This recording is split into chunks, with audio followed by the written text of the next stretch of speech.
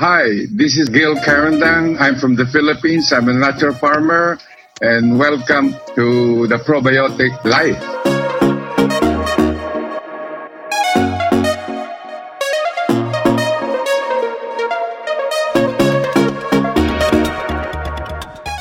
This podcast is where we explore the intricate relationships between human health, soil health, and ecological systems. Join me now for another exploratory conversation on the probiotic life.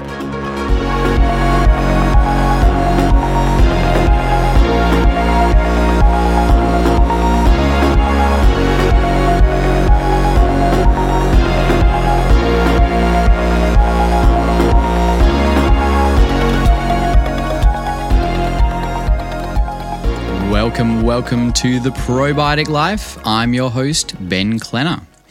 And thanks for joining me today on the Probiotic Life, where we talk all about microbes and the microbial connections in the soil and our health. And for me, part of that is really coming back to natural farming. It's been something that I've been growing in interest in. And, it's the connection between nature, between the soil, between our health, and it ties it all in really well, in my opinion. So the Probiotic Life is a lot about natural farming, and that's what we're going to be talking about today to Gil Carandang. And if you haven't heard of him before, he's a natural farmer. Some say like one of the fathers of modern day natural farming.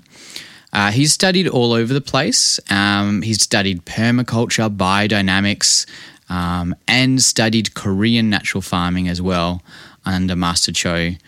And his website was one of the first websites that I really heard more about brewing up your own microbes, indigenous microbes and all this sort of stuff. So we get to have a great chat with him. I had a great interview with him. I love his inspiration. He's very inspiring, and he's just fun, cheeky, and he's a smart dude. He knows a lot about a lot of different things. He's actually a Fulbright scholar and an organic farmer. He's studied. Else has he done?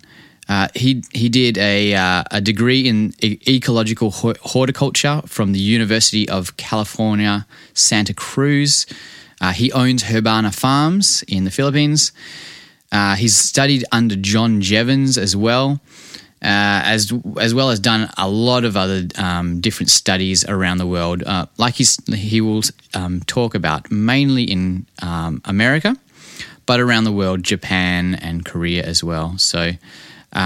He knows a lot about how to grow food, how to grow stuff healthily, sustainable, regenerative, and that's why I wanted to talk to him.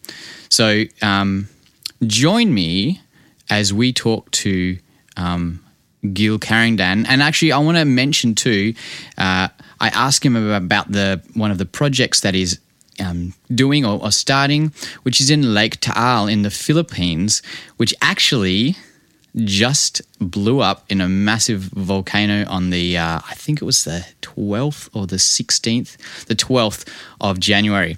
So fortunately he wasn't there, but the entire inner crater is gone of that Lake Taal, and his island, Laurel Island, that he's starting this new eco-village on, is actually inside the exclusion zone. So he's not able to even go back there at the moment. So we'll see what happens with that. But that's since I recorded the interview until now, that's what's happened. But there you go. Also, some of the other stuff that we mentioned in there, there's a PDF of his little book that he mentions, and I'll put that in the links. As well as links to some information from his old website. So without further ado, let's get right into this interview with Gil Carandang.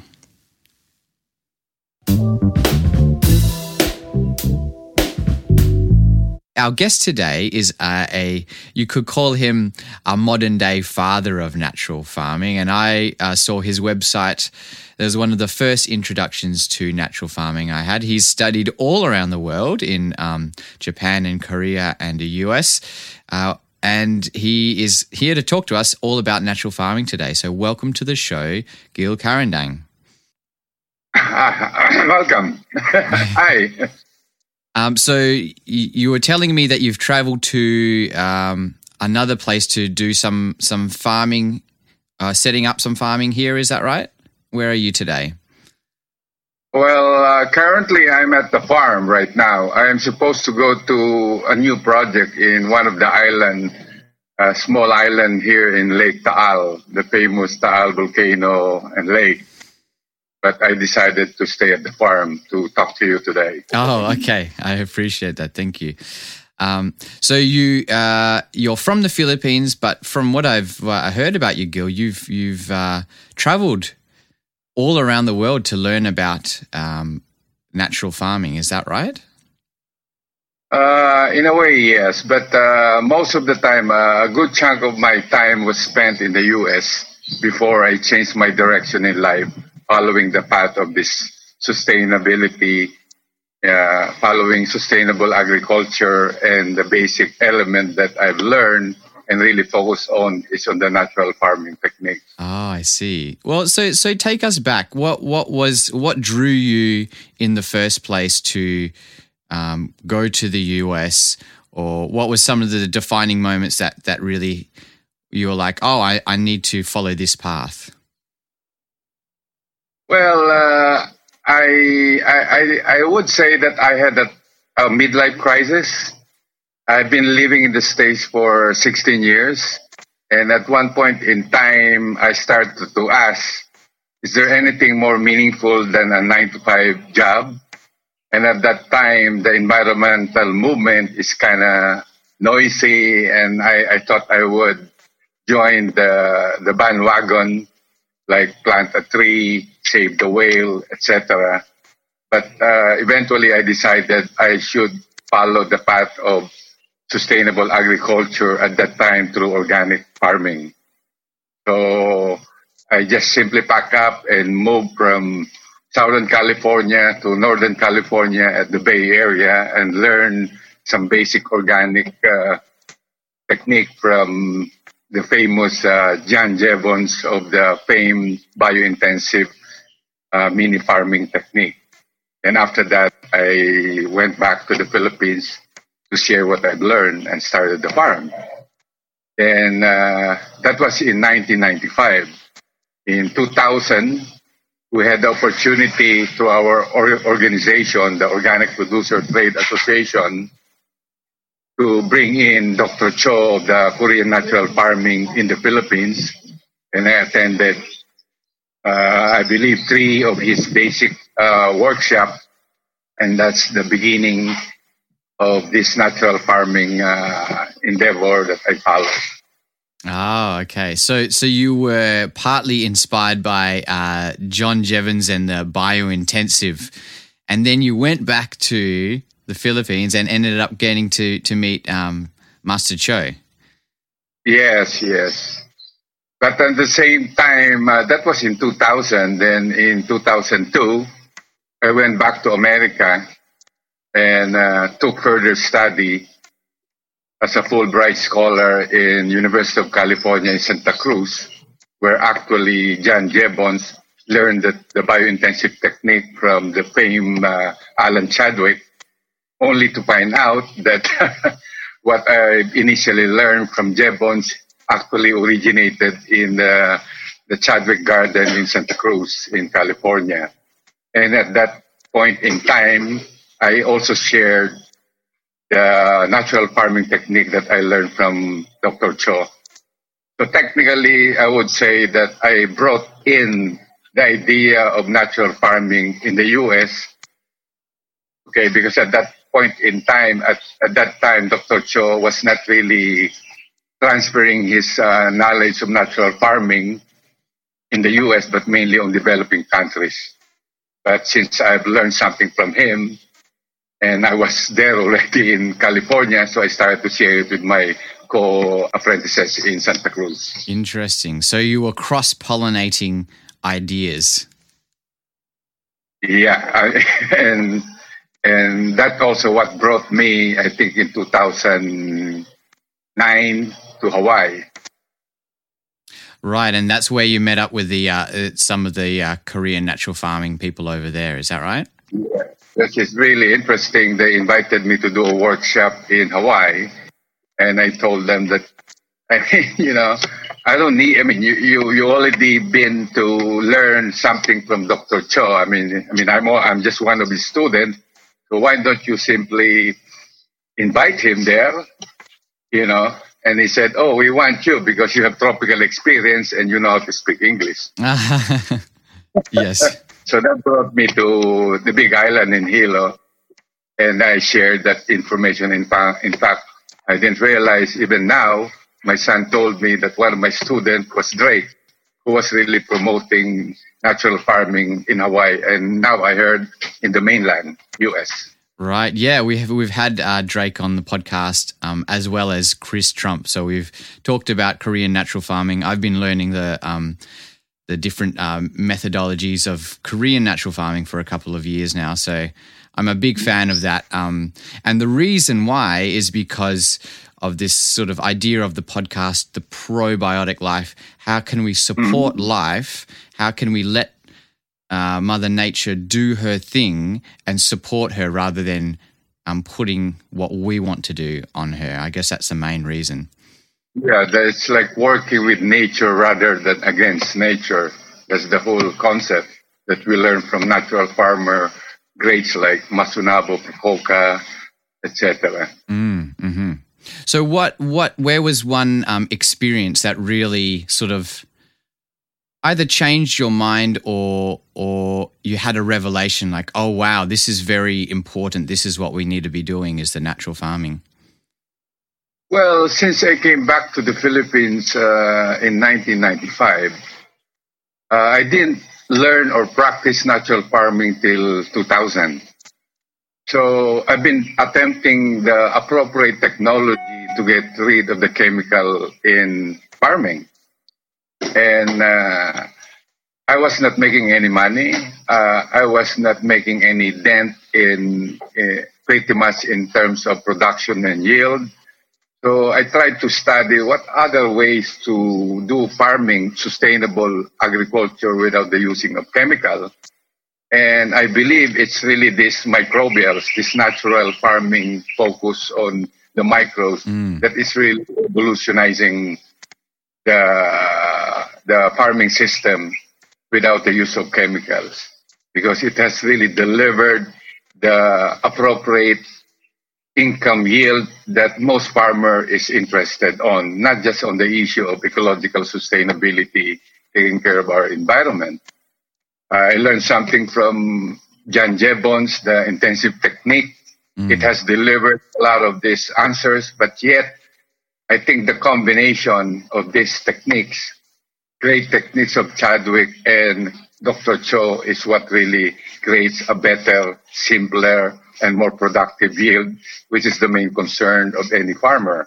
But at the end of the day, it's really the natural way of growing food in consonance with the natural system rather than against the natural system. And that's basically the philosophical impact of this path of sustainable agriculture. There's just so many ways, biodynamic, grains intensive, etc. But I think the entry of the focus of microbials is what creates the big dent in terms of productivity and simplicity. And that was really got me into this natural farming thing. Okay, so and you were applying all these technologies on your farm. Is it Herbana Farm? Yeah, in fact, I kind of developed my own version or system incorporating the available sustainable agricultural practices with a high focus on the microbial, which is the focus of natural farming. I did some variation to make things simple and not as costly. In fact, when I was in Hawaii, I was talking to Dr. Park, the one that brought me there also in Hawaii. And when I presented the workshop, he said, your technique is very similar to the son of Dr. Cho. You make it simple, and I use less sugar, when in fact the Jadam, technique try to do away with the sugar thing. Mm-hmm. And that technique I already learned when I apprenticed with one natural farmer in Japan.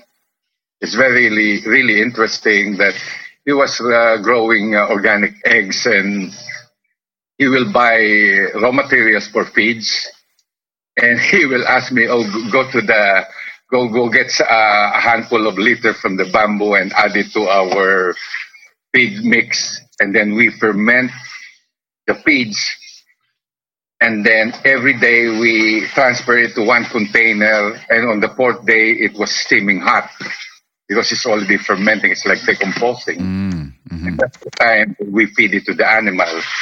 And he told me, if you let it cool down, now it becomes compost. It's food for the plant, not food for the chicken.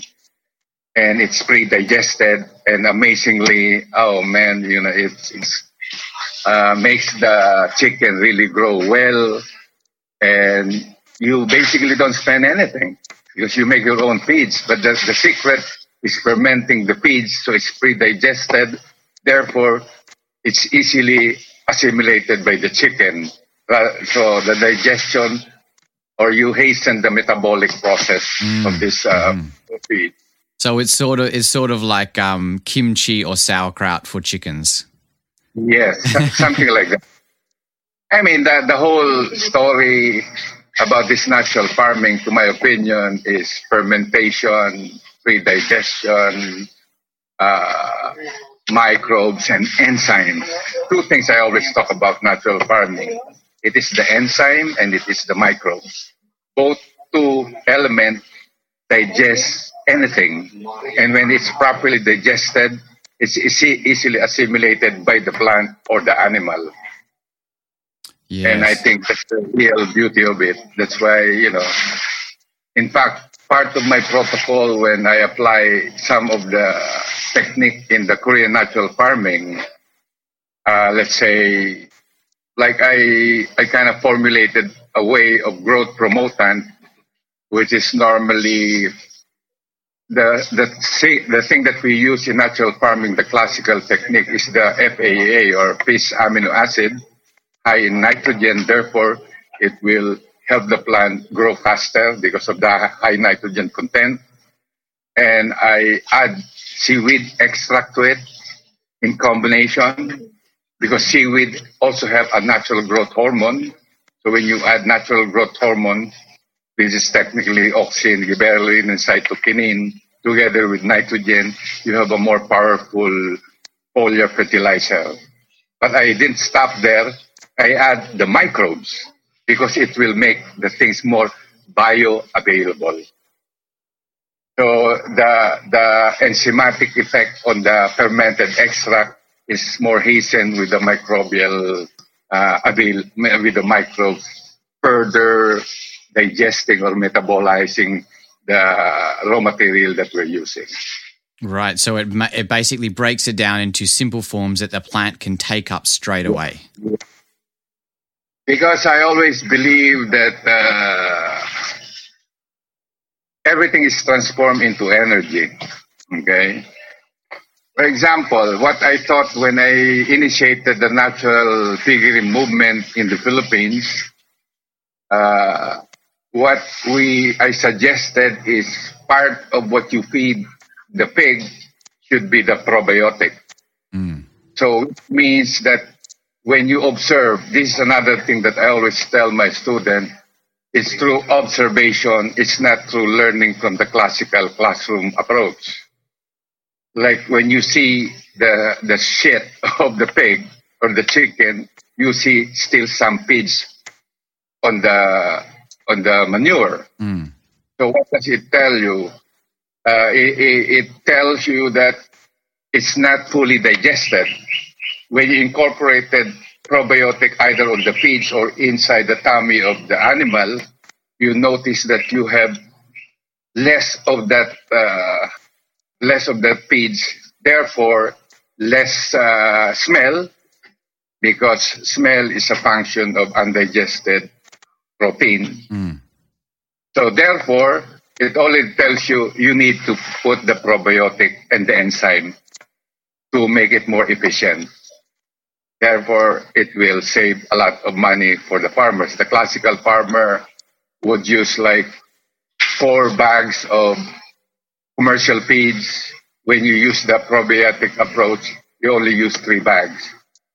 So when you feed the animal, it's already pre-digested. So the task of the body of the animal is simply to assimilate rather than spend the energy to digest the feeds that you gave the animal. That's the basis of one thing really amazing about this natural farming technique. It is amazing, isn't it, that it's like nature already has all the systems there. We just need to be in tune so that we can utilize those and work with them. But also another variation that I try to do is, I remember several years ago, I don't know if you know Steve Diver of Accra in the U.S. Steve? Well, Diver. No, I'm not sure, no. Yeah. Anyway, he is, I believe he's a scientist working for the Department of Agriculture in the U.S. for a while. He was one of my partner when I did a workshop in California in 2003. And he was saying there's a lot of similarities between the natural farming and biodynamic. So some of the principle in biodynamic I also try to apply in natural farming. For example, it came to my mind that, okay, why will I use too much sugar? Maybe I can just use less sugar. In fact, eventually, the son of Dr. Cho don't even use sugar at all. Okay? So I use the principle of, like the homeopathic principle that's heavily used in biodynamic. So the more you dilute the product, you save more money, and you simply stimulate the body of the animal or the plant to do its course. So that's another variation. That's why I changed, instead of using too much, so many tablespoons per liter, I make it further diluted. And I use the same principle that they use in homeopathy. That's why when you see a product that I was selling in this country, I use like dilute it with 20 parts water, do this, blah, blah, blah, blah, blah, blah. And my whole idea is to save money for the farmers, okay, and work with what they have. For example, people try to follow a very strict formulation, okay. One of my students would call me and he said, "Oh, you said that it should ferment in 1 week. And it's been 2 weeks and nothing is happening." And then I told him, "Where are you?" And he said, "I'm inside the refrigerator." I mean, it's just a joke. Yeah. So what I'm saying here is everything is relative to the external condition, because we don't have controlled condition like in the laboratory. Our laboratory is outside world, So we try to teach the farmer to understand the very essence of the technique. And as when they are able to understand the very essence of the technique, then they can make the right, appropriate adaptation, etc. That's why I said in one of my famous interview with Rodale with the internet magazine, the rule is no rule. The rule is your rule. I mean, and let's not talk about this highfalutin nonsense. things are really simple. Nature is simple. It is us who complicated things.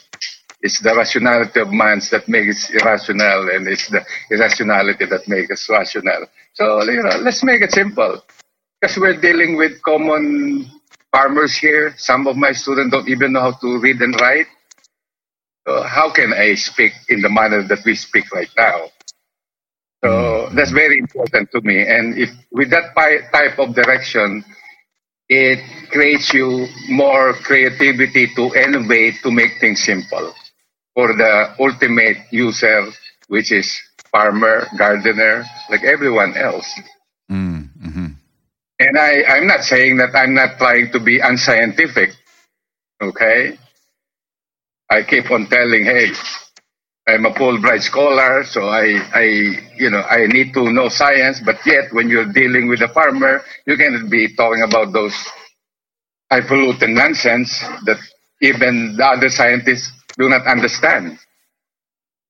So that's really the very essence of my advocacy in sharing the technique and to make the farmer creative.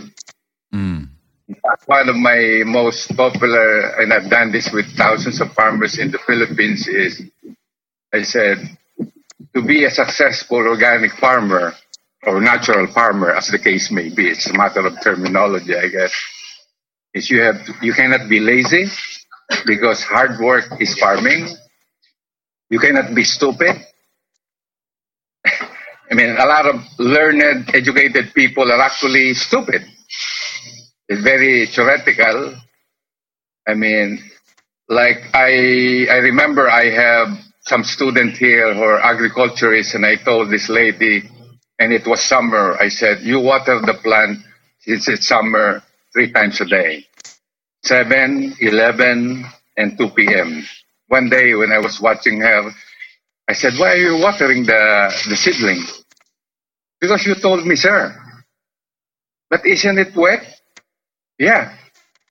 So what the fuck you're watering the plant when it's wet? Don't you have common sense? And lastly, you have to be creative. You have to try. You have to innovate.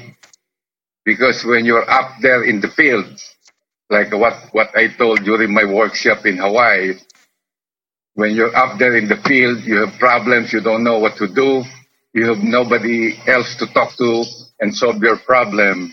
You experience this existential anguish, angst.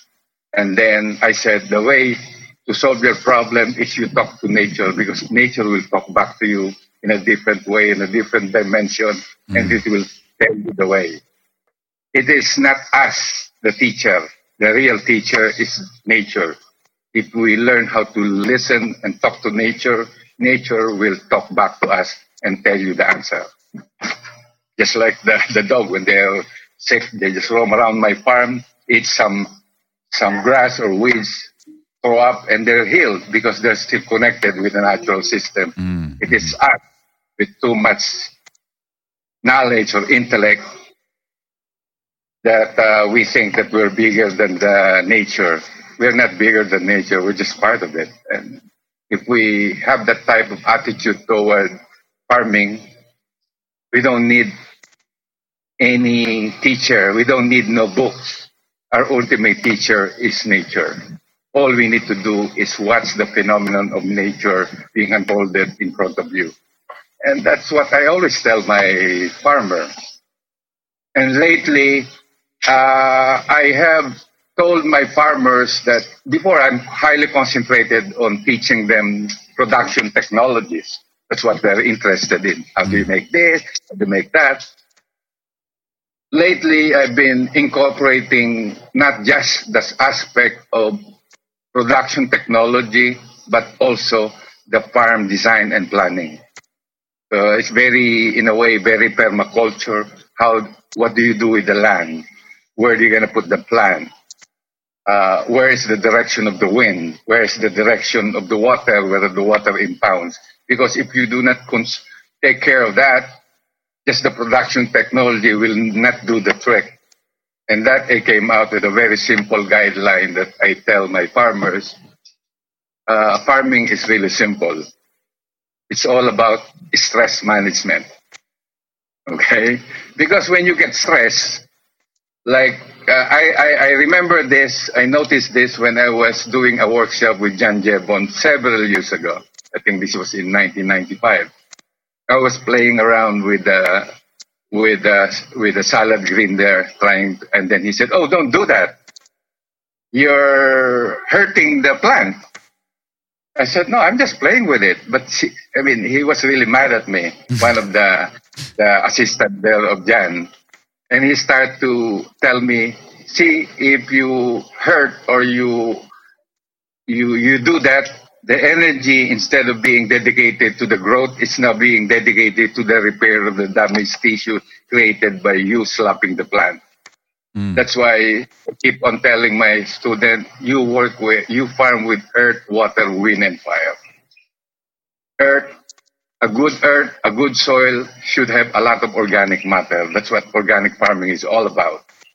It does. So that's why I tell my student, you don't need soil tests. You don't need to understand the pH. The greatest neutralizer of a good soil is organic matter. With the organic matter, there goes our microbes that regulates acidity and pH of the soil.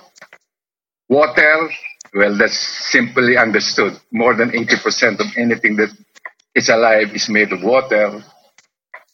Wind, that's because I was telling my farmer here, we have a very interesting vegetable here called bitter melon. And one of the problem that the farmer has is it started to curl. And the scientists would say, oh, because of maybe malnutrition, maybe of pests. I said, no, the reason why it's curling is because of wind. See, if you get hit by harsh wind, what do? You fall. You get cold. So you need to do a windbreak of some sort. And of course, sunlight, like anything else, most of what we grow for food needs a lot of sunlight. And we forget to put the ample sunlight. So it's not just putting a lot of this natural farming inputs, but trying to understand all the elements. After all, natural farming, organic farming, it's all about ecological farming. It's the interrelationship of all this matter. And the more we observe, the more we understand it, the better we become. That's why I keep on telling my students, observe, observe, observe. You don't need to listen to me. Forget about my bullshit. All you need to do is listen to nature, because nature will talk back to you and will tell you the answer. That's how I try to share my learning. Natural farming, of course, is the center of the sustainable agriculture. I think it's the one revolutionizing organic or sustainable agriculture movement around the globe. And we should be very thankful, especially to Master Cho, because he's the one who's able to identify and learn this. And, these are all learned from the Japanese. They're coming out with a way of doing things. And I've learned so much from the Japanese when I was in Japan, when I did an apprenticeship in Japan. Simple things, and a lot of them, the Eastern agriculture is highly focused on the microbial. Even lately, now you've heard about biochar.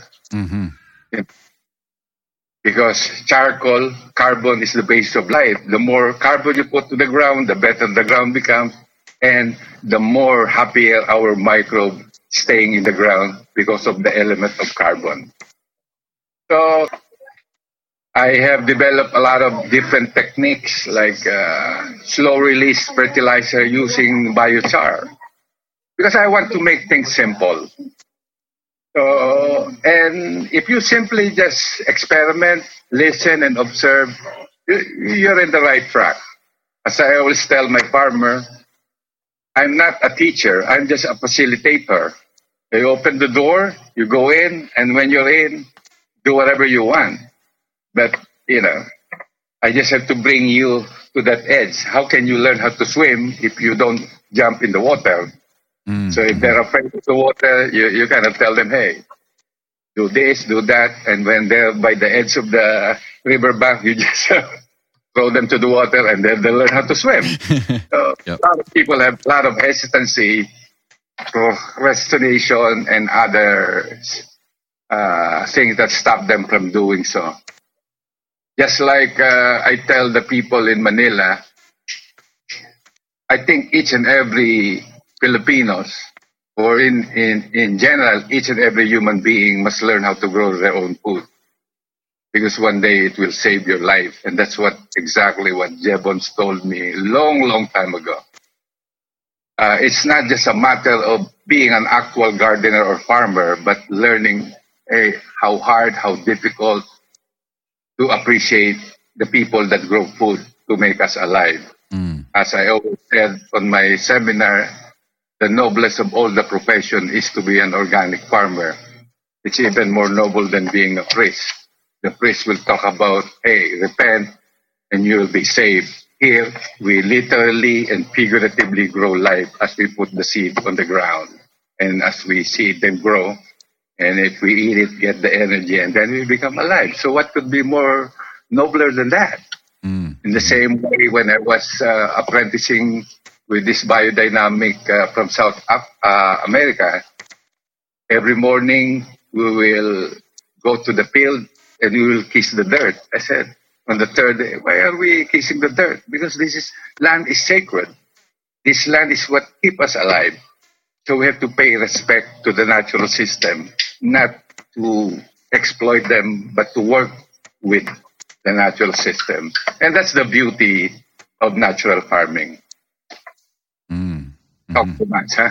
No, that's great. I can tell, Gil, that you have a real passion for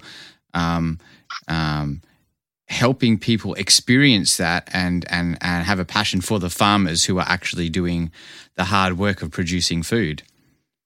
Yes. So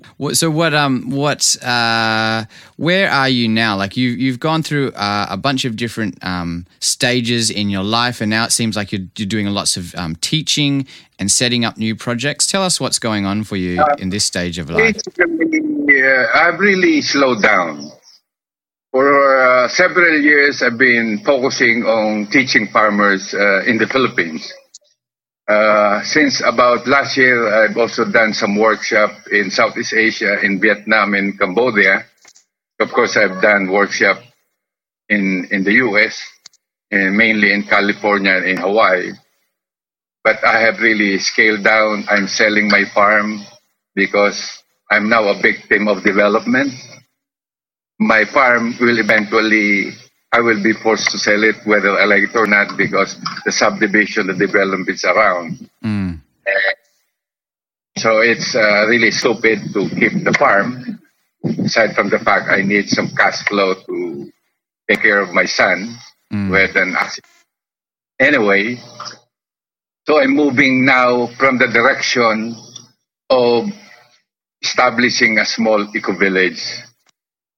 Because several years ago, I created a model of mini farm, okay, based on 1,000 square meter of land, fully integrated with the basic food that Filipinos eat. So we have piggery, natural piggery, piggery with no smell. We have the chicken, we have the fish, we have the veggies, and it's highly focused on what Jebons has been saying. There's a diet garden for food self-sufficiency, income, because you cannot grow salt and clothes. You need some money.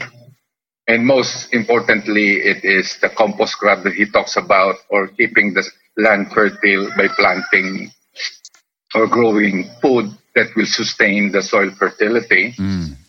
This mini farm concept, I've been teaching the farmer. So now I've gone from production technology to farm design, farm planning using a mini farm model. And when the farmer adopt this, or collectively, it becomes now a collective farming. Like if they have a market that needs 1 ton of veggies, you cannot do it on your own, then you can collaborate with other farmers. So we have collective farming. You're independent, yet you collectively cooperate. And this will be the basis of what we call sustainable communities, which is the very essence of eco-villages. So now, since I really have a dream of creating a big eco-village in the Philippines, but it's hard to get a big chunk of land. I was looking at 1,000 hectares. That will I'll provide 5 hectares for each farmer. Then, but the problem is you don't just get 1,000 hectares. So you go into the commercial, to the government land or the indigenous people's land. So I said I'll just make it in a small, small model. And now I'm moving to an island in Lake Taal to set up this small eco village based on sustainability principle, hopefully totally off the grid.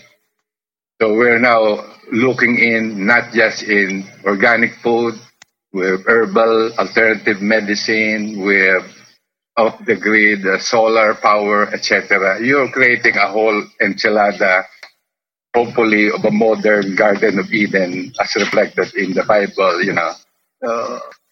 it's a dream. And I keep on telling my student, hey, it doesn't matter what age you are. You have to be a dreamer. You have to dream. And I tell them, people who do not dream, people who does not dream do not deserve to be alive. Because when you dream, you become creative. You keep on going. You keep on trying to do things. If you're just contented, you just sit, especially me, I'm already old. I don't want to be sitting on my ass, retiring and doing nothing. So despite my age, you'll come to this point in life too. It's still young. You just keep on going and to dream. And I think life is really based on the land. It is the land that will keep us alive. So the eco-village I'm developing is based on the land, not on all those spiritual, etc. No, it's really based on the land. Let's look at the land that keeps us alive. And this is my new direction in my last hurrah in life. I'm already 67 years old. I hope I'll be as old as Bill Mollison. When did Bill Mollison die? It was like already 90 years old or 87. I don't know. I'm not sure. Yeah, I know it was a couple of years ago. Yeah. Just a few years ago. But yeah, it's really sounds similar, Gil, to the One Straw Revolution, and that really changed me. The way that I'm looking at everything is like, it's not about more production. It's about being in that dance with nature and being on a scale that's on a human scale rather than on a scale of a tractor or anything else. Are you talking about the One Straw Revolution? That's right, yeah. I also read that. In fact, I met the guy when he came to the Philippines. Oh, okay. I had a little book with his signature. At that time, I think he was 87 years old because he's a Ramon Magsaysay awardee in the Philippines, which is the equivalent of Asian Nobel Prize. Okay. I met the guy. Of course, very interesting guy. And good technique, but sometimes the people in the food production find it very difficult technique. I said, hey, and of all the technique that I've seen, which is easier and highly applicable, is actually the natural farming technique, which is essentially an essence of the Japanese system, the Korean system. Of course, the guy who really promoted it well is Dr. Cho. But when I was in Japan, I learned from a lot of natural farmers. Their very essence or focus is in the microbes.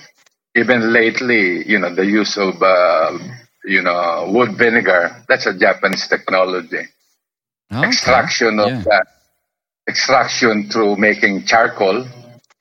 So it's more subtle or more profound than simple extraction. When you burn the wood, the very nutrient in the wood is evaporated and turned into liquid, which we call wood vinegar. And hey, man, it's also a way of extraction of the basic nutrient on what you make it into charcoal. So when you try to mix this up together, you become more. In fact, I think I learned the biochar technique when I was in Hawaii. There's a lot of natural farmer there. I don't remember his name, but he went and he was doing biochar. But then I learned something else observing him. I said, I'll make the biochar the actual fertilizer on a slow release technique. I'm working on that. Yeah. Biochar. We've done a biochar kiln, and then just playing around with, how do you inoculate it? Inoculate it with different things, IMOs, and adding some clay and all those sort of different things.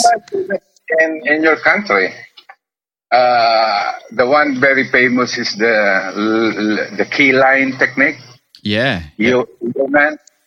And then the way they till the soil for the pasture. Now, I think I've seen it in the internet that now they're spraying microbes as they till the land. Not the regular of tillage, but just a line till to aerate the land. So the microbe will be healthier, and then you inoculate, spray it together with the microbe. Oh, interesting. So I haven't heard of that yet. So they're using the keyline plow and they're spraying the microbes after. Attached to it is a spray where you put our fermented whatever, our IMO, our fermented plant juice. Yeah. It makes a lot of sense, man. And like you said, you need to adapt it for each climate. You're in the tropics, so maybe that's applicable in Hawaii, but not so applicable in Northern California or somewhere, or even down here in Perth, Western Australia, where it's hot and dry, so it's a Mediterranean climate. We got to adapt that a little bit, don't we? But that's one thing interesting. There is one thing I try to improve on. I normally term it plant-specific microbes. For example, even on dry, arid land, there are microbes there that have survived, even on boiling water of certain type of spring. So if you collect that and then you apply it to your situation, then it will be able to do its work. That's why I call it very specific to the site or to your circumstances. That's why I collect microbes in the Philippines, lowland, upland, midland, here and there. So it's like a generic one. So when somebody wants to avail of it, oh, where are you growing? Oh, I'm growing in the lowland. Oh, you can use this. Oh, I'm growing in the upland. You can still use this. So it's like a cocktail. But I teach people to be very specific on their site, on their location. You collect what is around you. That's one thing beauty about indigenous local. Not imported. The famous effective microorganism could be imported from somewhere. It has to be very specific. It has to be indigenous. That's right. In fact, that's beauty. Even Elaine Ingham talk about that. But of course, Elaine always talk about the aerobic rather than anaerobes. But I said, I think the anaerobes do a better job. Oh, interesting. Okay. It's really easier. For example, I'll tell you, several years ago, I have a farmer who wanted to convert his rice field to organic. So the approach is the compost approach. Put compost, and I said, per hectare, if you use pure compost on your own, buy compost, you need to put 60 bags of compost. When you use chemical, you only need 12 bags. Of course, we'll try to do away with the chemical. So that posed a problem. I told myself, is there a better way so this farmer can be helped rather than using 60 bags? So I was able to develop a system wherein he will only use 24 bags instead of 12 or instead of 60. And because at the end of the day, we cannot really compete with inorganic. That's already its purest form. But the more we add the microbe, the more it be able to enhance the efficacy of what we put on the ground or to the plant. And so that's the kind of variation. And I said, people are complaining about composting, that you have to turn it around, you have to aerate, the classical technique. So I said, maybe there's another way. Let's do anaerobic. But then you have to use anaerobic microbes too. If not, it's not going to work well. And that's the beauty of the probiotic that we always talk about, the lactic acid bacteria, which can work with or without oxygen. It's a facultative microbe. And that's the beauty of it. I said, if I put this, then I don't have to turn the pile. And if the compost is not potent enough, you know what I do? I just add the extract. You need more nitrogen, or you put more fish amino acid, you need more minerals, you put seaweed extract, etc., etc., etc. It's actually common sense. And one of the tasks as a teacher is really to teach the farmer how to think, how to be creative. Because at the end of the day, I can teach technology in 30 minutes, but you need to know the essence so you can make adjustment if it's not available. I mean, like one student of mine said, hey, I only have 30% sugar, 20%. I mean, I say, do it and see what the result is. And then you can make adjustment later on. So I don't believe so much on formula. They're all man-made anyway. But of course, it's a guideline. You have to work with this and then improve on it. But don't ever tell me that it's not going to work. That's what I liked about when you did have your unconventional farmer site up.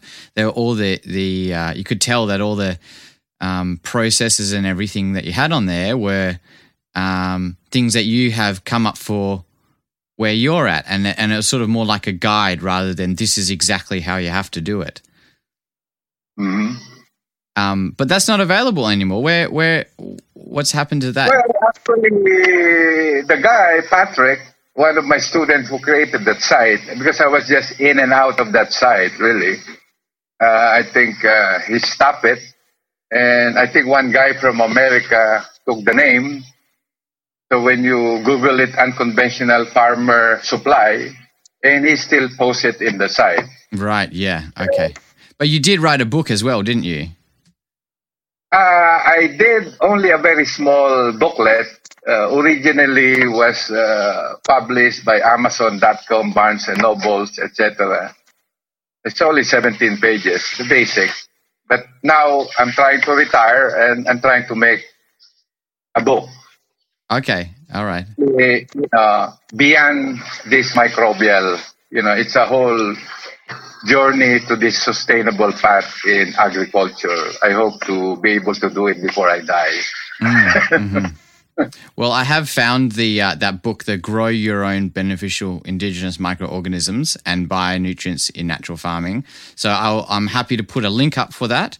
And whenever you do have a book, I'm happy to promote that one for you as well. Sure. I just need to put a time frame. Right now, I'm going back to the island, making some cob houses. I love playing with my hand, putting the mud, doing this. Sometimes I forget to sit down and write. I understand. And talk to people like you. Yeah. Among other things. Yeah. So can you explain to us from, say, I'm in Perth here, and so I know where Manila is. From Manila, how do you get to this new eco-village that you're building? Actually, it's about 60 kilometers from Manila. Oh, okay. Not too far away. In fact, you can Google it. At least the island. It's in Taal volcano, Lake Taal. Lake Taal. It's called Napayong Island. Napayong. Okay. Or sometimes it's called Laurel Island. Or Laurel Island. Okay. That's okay. So I have a newer project since I will be staying most of my time in the island to create this small eco village, which is a basic component will be on the lakeshore. We'll have a backpackers haven because I still need some income and still open to volunteers and backpackers. And in the middle of the slope, we'll build small artist colony and intentional community. Mm-hmm. For people who are interested to the philosophy of sustainable living can hang out there and provide a clubhouse, a garden, and on the top of the island, our mini farm. And that will provide a basic food self-sufficiency to the user, visitors, and residents of that particular place. Now, the lake is a very clean lake. Now it's getting polluted. And I talked to one of the regional director of Department of the Environment here in this country. And there's several pollutants that needs to be taken care of, just like what they did in the famous Boracay beach in the Philippines. So before it happens that way, I think we have to tell the stakeholders around the lake to take care of the land, take care of the waste, etc. So I figure out this director wanted to use the dirt created, in the lake and do an organic farming. So I said, why don't we do it this way? I'll set up the model of a mini farm integrated that will provide livelihood to the people, and all the resort there now will have availment of organic food rather than conventional food. At the same time, cleaning the lake by not putting dirt or waste to the lake. And one of the other major polluter there is, for example, the piggery. Because the local backyard piggery, they just let the shit goes to the lake. Mm-hmm. So if they practice the natural piggery, they don't create that kind of problem. Yeah. There's also a pollutant on the aquaculture, the commercial aquaculture. I said, you put the probiotic on the fish and that will lessen the waste. It will degrade the fish better so you don't create the smell, the pollution. So there are things that can be done. And it's just a matter of me. I like creating models for people to see and learn from, because I cannot teach the whole country of everything, but a certain, you see, is that how you make piggery without no smell? Then people will kind of adapt and copy it. And that's the whole idea of creating model farms around the area.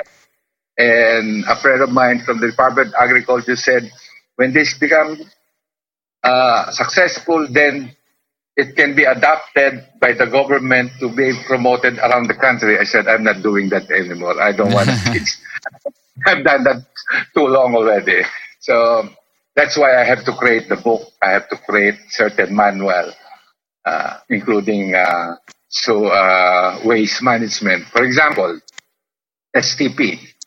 Most of our sewage treatment plant is based on the American model. Good, you're not American, you're Australian. They use a lot of big machine, aerator, blah, blah, blah. I said, you don't have to do that. All you need to do is use the microbe. The microbe can clean the lake. Mm-hmm. Okay? I've seen it. I just put the beam on the dirty, and eventually it cleans up because the microbe will earth the dirt. So I have created a biofiltration system out of the typical gravel, sand, charcoal, but then we always inoculated with our microbes. Because he said, if you just do this physical filtration, you need a big system. And I'm highly focused on mini system. So I Mm-hmm. said, put the microbes. The microbes is much smaller than anything else, Yeah. but they work like giants.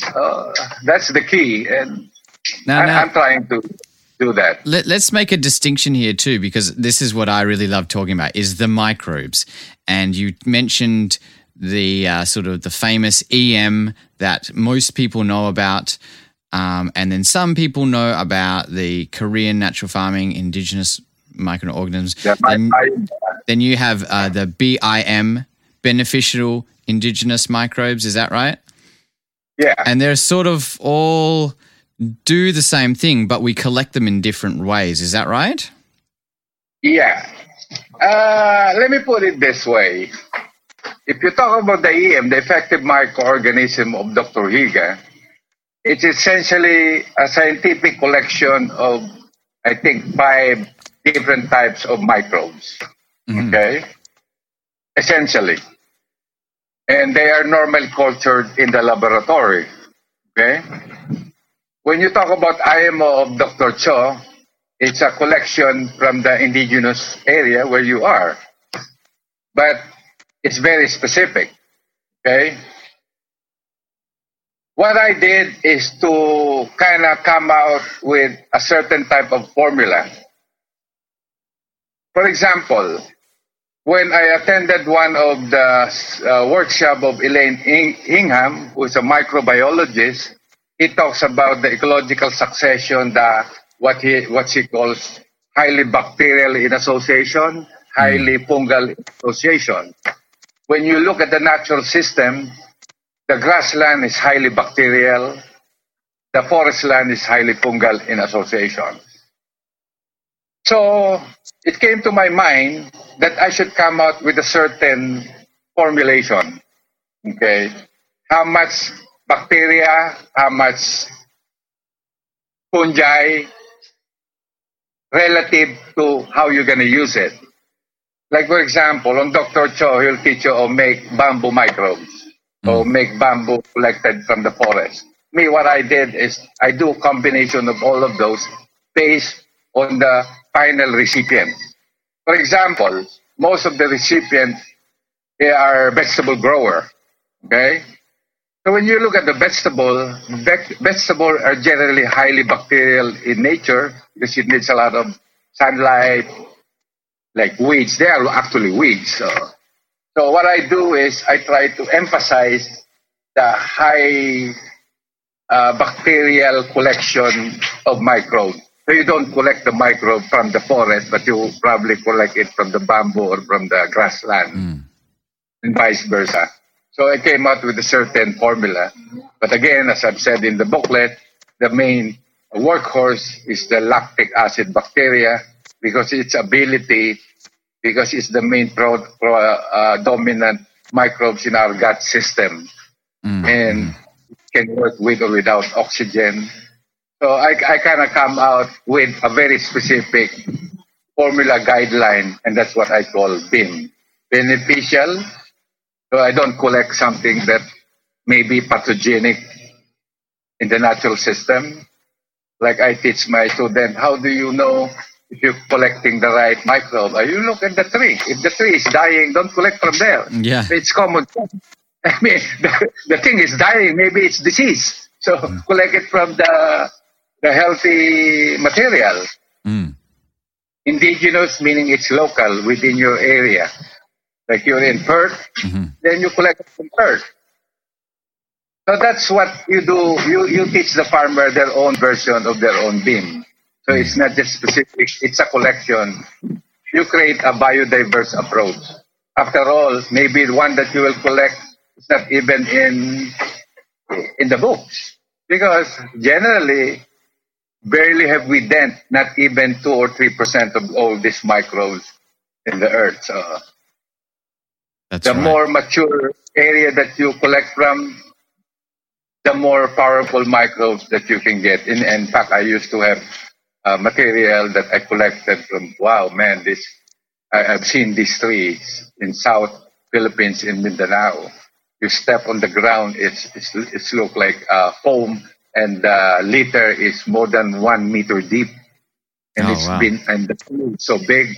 I said, "There's microbe here, and I don't care what it is. What I'm gonna do is collect it, and then I add it to my beam collection." So your beam may be different from my beam, Mm. and of course, the effective microorganism is highly collected or grown in the laboratory. My laboratory, as a natural farmer, is right here outside. After all, if you remember, learning the academe is really not in the classroom, it's in the outside world. That's what the academia come from. So I try to collect it from the outside world and get as much collection. And you do testing here and there. If it doesn't work, I just let go. That's why I keep on telling my farmer, you cannot find a solution, just don't do anything. Nature will make its own correction, and you observe, and you will say, oh my God, I didn't see that. Mm. Because Mhm. we keep forcing through. We thought that we're, we're everything because of our intellect. It's not true. We're Mm. just part of the natural system. You cannot be bigger than the natural system. That's right. And Anyway, yeah. well, that's the kind of microbe that we try to collect, and that is basically what I said. What beam, my beam, as it's not now known. So you follow certain way of collection, then that's a beam. You follow very specific collection that could be IMO1, IMO2, etc. You buy the effective microorganism, and then bring out your Australian dollars. That's right. That's right. Although I don't mind recommending that for people who don't necessarily want to go or aren't into farming or even into gardening, but they want to help their plants to say, well, why don't you start with this? Because I hope that I try and hook them into seeing that there's something more beneficial, you know? So I'm not opposed to promoting that, although I do like to promote the Korean natural There farming. is no problem with that. In fact, I started first, before I get entangled with the IMO of Dr. Cho, I already been using EM. But my question is this: how come they just tell me how to replicate it or extend it? I want to know how to make the microbe. They will never tell you. That's right. Yeah. So that's the beauty of Dr. Cho. So he's really, well, he's a pastor, so he wants to share. And I just try to improve on what he did and trying to share the things, because the idea is, that's why I even do development. The idea is to advocate the use of this sustainable agricultural technique to get rid or minimize this pollution and this chemical that's killing us every single hour. If you are able to show the farmer the alternative system, they will adapt it. But it has to be simple, and it has to be really productive. They said, that's too much work, then I'll just use chemical. I just drop the urea and it's easy. So we try to make it simple. I love it, Gil. Your passion for farming and for helping the farmers really comes out, and your passion to keep it simple. I really, really appreciate that, and I would love to touch base with you in the future to see how your eco village is going, and even would love to come up and come and visit. You're only 8 hours away from the Philippines. That's right. Yeah. Let me know. I mean, I'll make you work there. Oh yeah. But I will feed you. That's okay. Yeah. I was looking at the flights to the Philippines, to Manila, and I can get a flight for about the same cost price that it takes me to go from Perth to Sydney, Australia. I can get really, yeah, if I get a good deal. So there you go. I have not been to Perth. I've been to Australia in '73, Sydney, Adelaide, and Melbourne. Okay. I didn't have the chance to go to Perth, but I used to have a client in Melbourne. It's a nice country. Yeah. Well, Gil, we're gonna wrap it up there. So thank you very much for your time. Is there any places that you would want to recommend people get information from? I'll put up the link to your book, but any other things online or on Facebook that you would want to recommend to people? Actually, to make it simple, people who are beginner, I think my classic booklet is what they can really, get hold of. The Indigenous Microorganism Grow Your Own, which I published actually as when I was doing a workshop in California. And anyway, I used to sell them, but it's been in all over the site. So just tell them to Google it, and it's available. Okay. Not just in your site or any other site. It's just available, and that's the start of it. Since the unconventional farmer.com is not available anymore, but I think the formulation is still there. You just Google unconventional farmer, it's still there. Sure. Taken by this American guy. I talked to him. I said, no problem with you posting it. At least people, the idea is to share the information. That's right, yeah. But my true idea nowadays is to share the thinking system so we can improve on this information. Fantastic. Well, Gil, thank you for being on the Probiotic Life. No problem. My pleasure. I love the fact that Gil is actually out there teaching people how to farm, how to think for themselves. These farmers who are actually, they need to farm to survive. They're living off the land. He's helping them to think outside that square. You can find the links in the show notes that we talked about. And you can find Gil on Facebook now, which is fantastic because he was a bit elusive before, but now he's on Facebook. Go check that out. The link's in the show notes. And I'd love to hear about how you are living a probiotic life. Reach out to me on Instagram or Facebook and let us know what you think. What does it mean to live a probiotic life, a life connected to nature, connected to the microbes? So thanks for joining me today.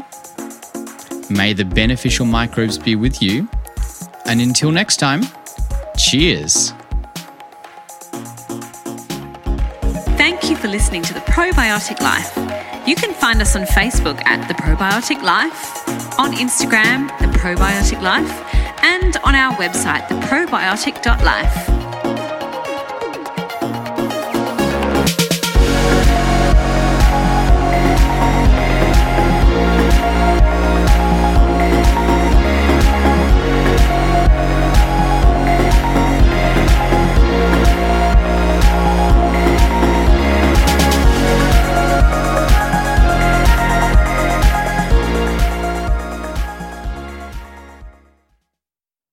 Awesome. That's great. That's fantastic.